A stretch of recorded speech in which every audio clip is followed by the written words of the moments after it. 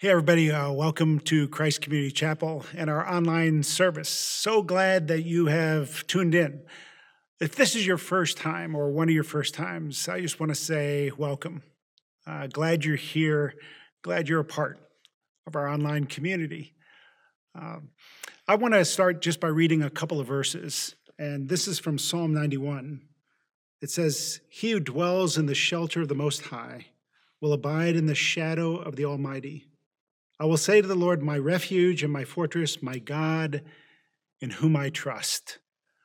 So I just want to remind you, at a time when things may seem like they are out of control, God is still solid. He is your refuge. And this is a great time to be a follower of Jesus because our destiny is absolutely secure.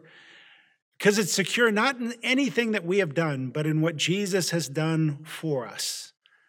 Believe that, rest in that, have confidence in God now. This too will pass.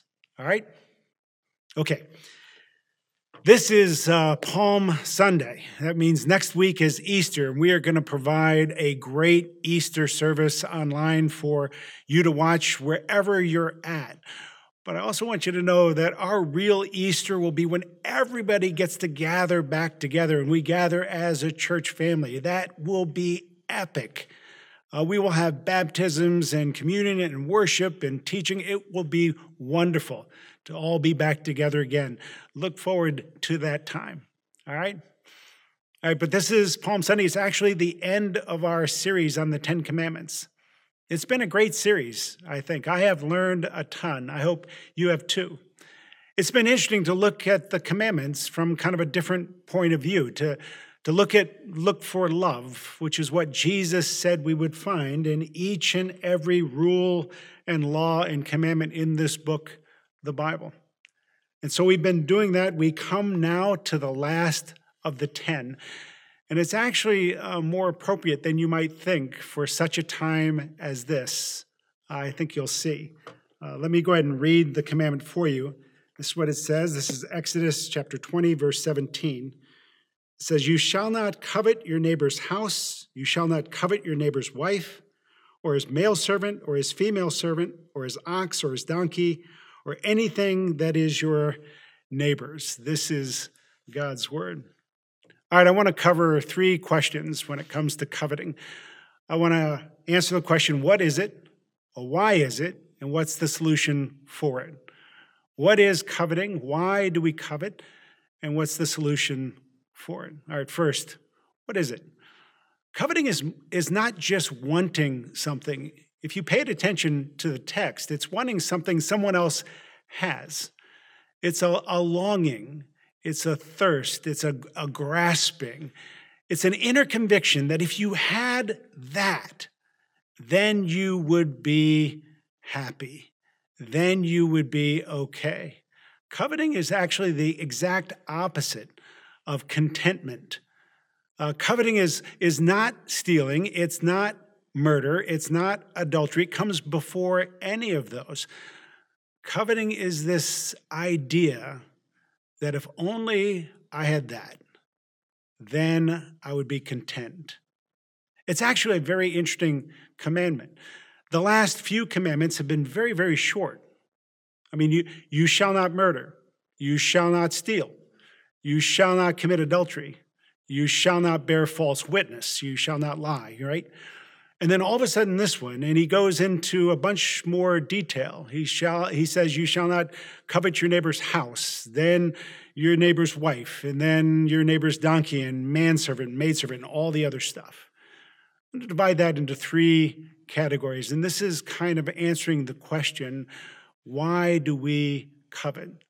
There are 3 main things we look to in our culture right now that we think might fill us up, might make us content. And the first thing is he says, you shall not covet your neighbor's house. A house is a status. There is nothing that screams status better than a big house. Sometimes it's easy to look at something that someone else has, some status, some accomplishment, some goal, and think, if only I could do that, then I would be content. I recently watched a documentary, fascinating, on the heavyweight boxer Tyson Fury. He is the new heavyweight champion of the world. It's actually the second time he has become the heavyweight champion. In the documentary, he had dreamed of becoming the heavyweight champion of the world ever since he took up boxing as a little boy. And he first became the heavyweight champion when he was 26 years old, when he defeated Vladimir Klitschko. And this is what he said in the documentary. He said after he won the coveted, interesting word, the coveted heavyweight belt, when he was on his way from the locker room to the press conference to celebrate, he said he started to sink into a deep, dark depression. And the question is why? And the answer is, it didn't work. His whole life had been committed to achieving a single goal that he was sure if he ever did achieve it, it would make him content, and he found himself empty. Listen, when you look at something and you say, if only I had that promotion, if only I had that position, if only I had his career or her career, then I would be happy. What Scripture says, then you are grasping for something that will not fill you up. The second thing in this commandment is you shall not covet your neighbor's spouse. And boy, that is romance. And if there's anything in our American culture that we teach people, it's that if you find that perfect person, then you will be content. Boy, all the shows from Bachelor to the Bachelorette, holy cow. Everything we are teaching people is to say, if you can only find that, what's interesting, if you follow the Bachelor or the Bachelorette, you will find that it never works, right? Because even if you find that person that you think is that perfect mate, then you will crush them to dust by putting them under the pressure to keep you content and happy every day of your life for the rest of your life. Who can stand up under that kind of pressure? The third thing that this commandment mentions is everything else. The donkeys and the manservants and the maidservants, all the other possessions.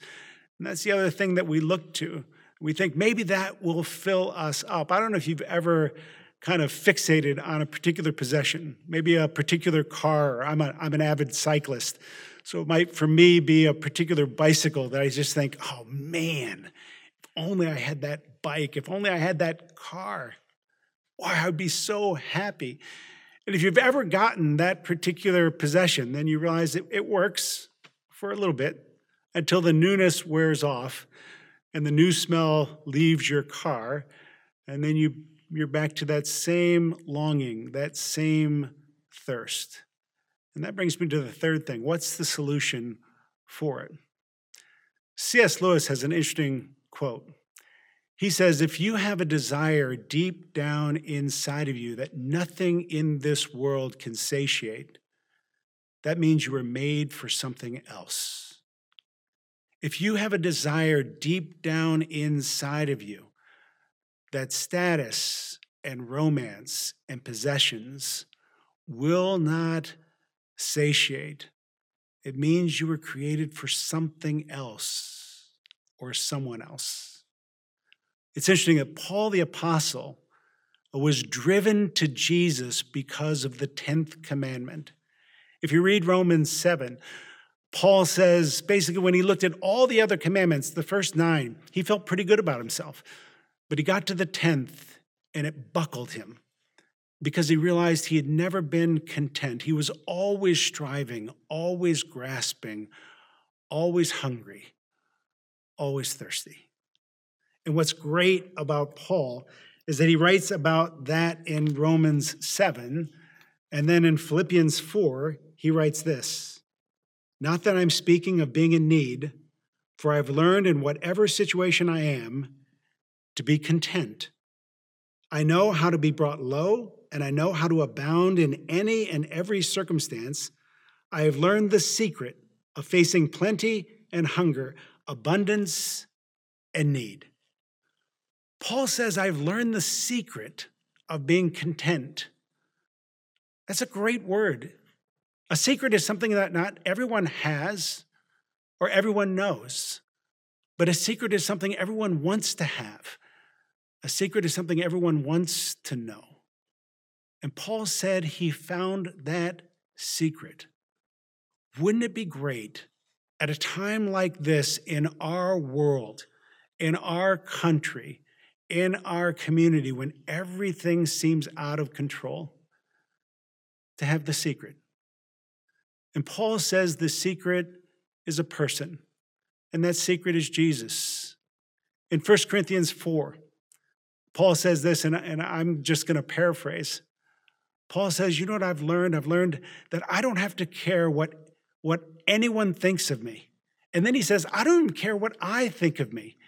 He says, I only care what God thinks of me. And when God thinks of me, because of what Jesus has done for me, then I am fully loved and fully known. Jesus is the secret to contentment, because through his life, death, and resurrection, he offers what all the other things just promise but don't deliver. Romance promises that you will be loved. You will be known and loved for all of eternity. Jesus says, I will do that. I have already done that. I have already proven my love for you. And I will never leave you. I will never forsake you. Status promises to fill you up. But Jesus says, I have the power to make you a son of God, to make you a daughter of God, a status that will never, ever change, that will elevate you to the highest status you can possibly be and keep you there forever. Possessions promises to fill you up. But Jesus says, every spiritual blessing in heavenly places I give to you. Every single thing that is mine becomes yours eventually. Unbelievable. Listen, we come to this, the 10th commandment. The first commandment says this, have no other gods before me. The last commandment, they are like bookends. If we keep that first commandment, if we really have no other gods but God, the result is that we will be content and not be coveting everything that we see around us. We will have that longing that is deep down inside of us, that thirst finally slaked. Jesus says, if you are thirsty, you can come to me, and I will give you drink. All right. In Matthew chapter 22, a man walks up to Jesus and asks him, what's the greatest commandment? What's the most important thing to God? Without hesitation, Jesus says, love. Love the Lord your God with all your heart, soul, and mind, and love your neighbor as yourself. Let the love of God course through you because of Jesus and what he has done in such a way that it gushes out of you back to God and to all the people around you. And you will find that this is the very best time ever to be a follower of Jesus. And you will have people coming to you and asking you, what is your secret? And you can tell them, Jesus. Because for our God and for all of us here at CCC, love matters most. I just want you to know that I love you, and I am so glad that you are a part of this church. Let me go ahead and pray for us now. Father in heaven, we come to you, and we are so grateful for the 10 commandments, grateful for what they have taught us, but we are more grateful that you have sent your Son so that we don't have to try to keep a bunch of rules in order to please you, but that through Jesus, you have given yourself to us in such a way that your love for us has already been demonstrated, that we are fully known, fully loved, that we can be content in you. I pray that you will make us a people that are so much different than the people around us, that we are able to love the people around us in such a way they will come to us and ask us for our secret, and we can tell them Jesus. Thanks. We pray this in Jesus' name. Amen.